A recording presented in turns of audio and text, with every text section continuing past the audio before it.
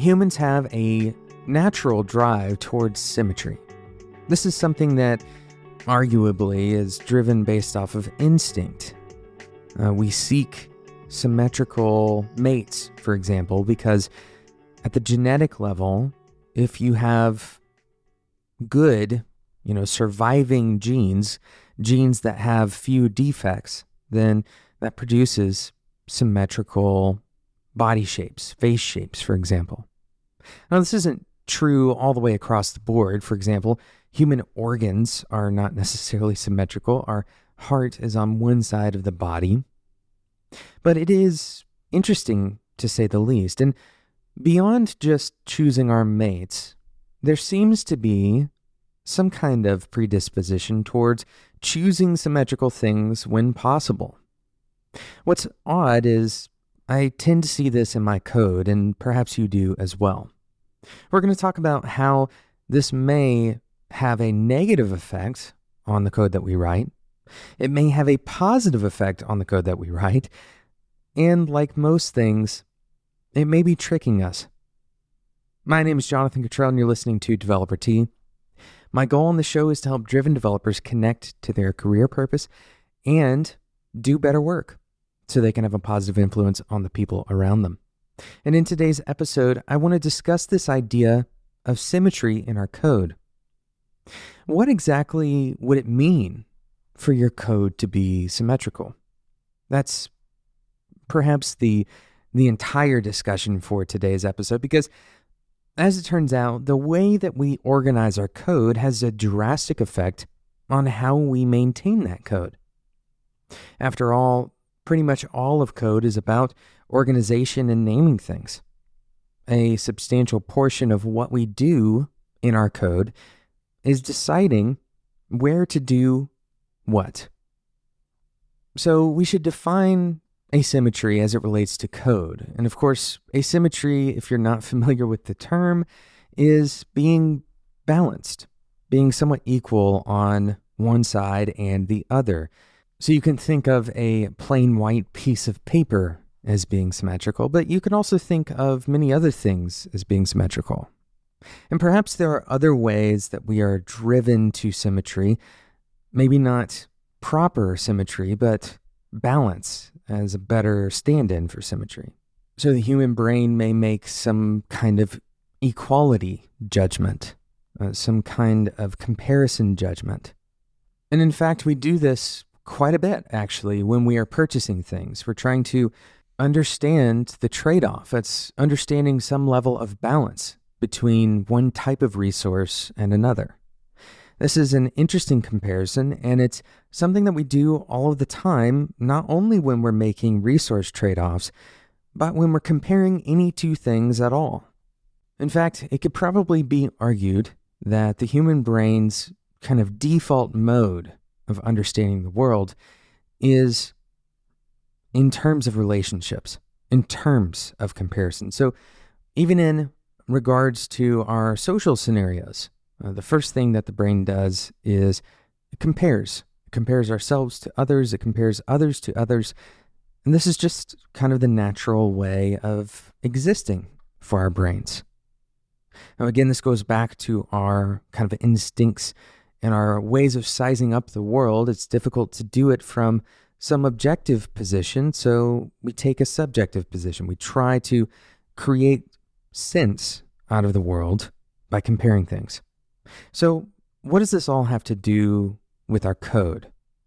Well, you've probably tried to make your code symmetrical. You've probably tried to create balance in your code. And this can have all kinds of effects. It's not necessarily a good or a bad thing. We can take good things out of this drive towards symmetry, and we can learn about bad things that this drive towards symmetry could create. And finally, I want to dispel the ideas of maybe false symmetry in your code. But first, I want to talk about today's sponsor, DigitalOcean. What will you build with $100? That's what DigitalOcean is going to give you in credit to get started on their cloud platform. This is the easiest cloud platform to run and scale applications, from effortless administration tools to robust compute storage and networking services, DigitalOcean provides an all-in-one cloud platform to help developers and their teams save time when running and scaling their applications. With DigitalOcean, you get predictable and affordable pricing, and you can leave the complex pricing structures behind. You'll always know what your business will pay per month with industry-leading price-to-performance ratios and a flat pricing structure across all of DigitalOcean's global data center regions. I encourage you to go and check this out especially because of this $100 credit that you're going to get, you can build your app with DigitalOcean. You'll get things like monitoring and alerting that are already included. When your app does indeed succeed, well, you'll have the ability to easily scale. You can rapidly provision new servers. There's just so many reasons to go and check out DigitalOcean. And of course, it integrates with all of the cloud orchestration things that you're already probably using. Go and check it out, do.co/TEA. That's do.co/TEA. Thanks again to DigitalOcean for sponsoring today's episode. And that link is the one that will get you the $100 worth of credit when you check out do.co/TEA. Thanks again to DigitalOcean. So we're talking about asymmetry and symmetry, the balance and unbalance, the large and the small class or module, the big and the small service. These are things that we naturally want to make more similar. We may not necessarily cognitively decide that they need to look more like each other, but there is a proclivity, a natural drive towards symmetry that very often causes us to make decisions in code that we otherwise wouldn't make. There's also a positive effect of creating symmetry in your code. So let's talk about both of these. First of all, let's talk about symmetry and the illusion of symmetry in your code. It's easy to try to apply some static ruling to your code to make everything look similar. All of your classes should look similar. All of your method names should look similar. The response time for all of the endpoints in your API should be similar. This is kind of a natural kind of homogenization, right? Symmetry between two things, but also symmetry across the full spectrum of things in your app. All of your line numbers should be similar. And there is a lot of realistic value to this. If you have symmetry, for example, in your naming structures, if one naming structure is similar in length, for example, to another naming structure, then you're going to have more readability between those two structures. Another thing that's important to note here is that if there is a difference, right, if one naming structure is significantly longer than the other naming structure, your brain is going to naturally ask the question, why? This is a bit of cognitive overhead. Why are these two things different? Your brain doesn't have to ask the question, why are these different, if two things are similar, right? This is incredibly important. If you have two things that are arbitrarily dissimilar, if you have two things that perform similar jobs but have unique characteristics, right? You're using camel case in one and you're using snake case in another. If you have things that have arbitrary differences, your brain is going to try to parse those differences, try to give meaning to those differences. Sometimes those differences are meaningful. And that's what we're going to talk about in just a moment when we talk about choosing asymmetry. But most of the time, the code that we write, if we create symmetry in most respects, there's a positive outcome to that. But moving beyond syntax, we may also feel that certain types of software design require symmetry between the various parts of that design. Whether you're using component architectures or class architectures or even functional programming, the idea that one class should be similar to another. This is actually one of the reasons why, especially in object-oriented programming, people are fairly reticent to create a new class. In the average program, object-oriented program, you're going to see classes holding significant amounts of data and behavior. You're going to see classes used for significant concepts. And so it's hard, cognitively speaking, to create a class that has much less information, much less behavior associated with it. And yet, perhaps one of the most powerful things you can do in object-oriented programming is create a series of smaller classes. And this is true with component design as well. We can imagine that components are of a certain size. And we all have heard conventional wisdom that once a class grows too large, then that becomes a problem, right? And we have this concept of God objects. Very often people will refer to, for example, users. User is a God object in many applications.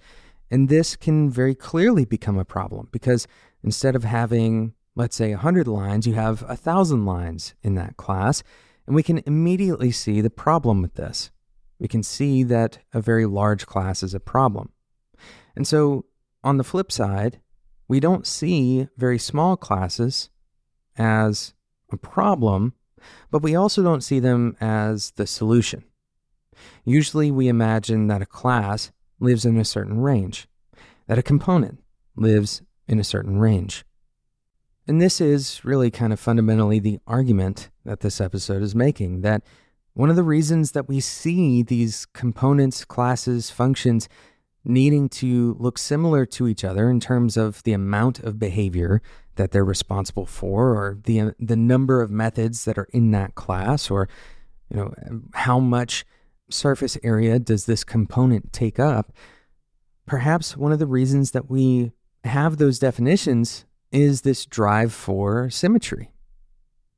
And I'm here to encourage you to seek asymmetry when it is useful. Allow yourself to create small classes, create small components. Allow yourself to create a module that has only one method in it. Sometimes these small pieces that are totally asymmetrical, when comparing them to other pieces in your code, they can be incredibly useful. It's easy to allow these larger classes, larger objects, larger files to act as kind of magnets. Imagine the idea that a large planet has a lot of gravity, and it can easily suck in smaller orbiting pieces. And the problem is, when we start allowing too many of those small things to get sucked into those larger pieces of the code, for the sake of symmetry, we lose some of that information. That information we were talking about previously, where our brain sees the asymmetry and it tries to understand why. Why are these two things different? This is kind of the unspoken messages that you have in your code, that these things are different because they are actually different. They're not different because somebody was being lazy. Instead, the asymmetry exists because that is actually more indicative of what this code represents. When we create false symmetry, when we inflate a class, or when we choose to combine methods or combine functions into larger ones, very often this ends up being a kind of a vanity thing where our classes are quite similar. They feel good. The line lengths are similar, and we can look through them and see how one relates to the other. But when it comes down to representing the domain that those classes or functions or components are responsible for representing, things fall apart. And composability of those components becomes more difficult. Dependency injection of those classes becomes more difficult. So I encourage you to view symmetry not as an inherently good or bad thing, but instead as a tool for both increasing and reducing the cognitive load, for differentiating things that need to be differentiated.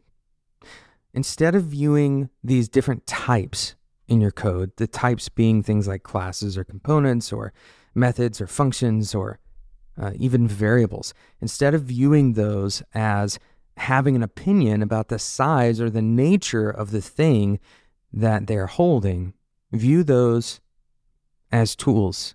Don't allow arbitrary symmetry.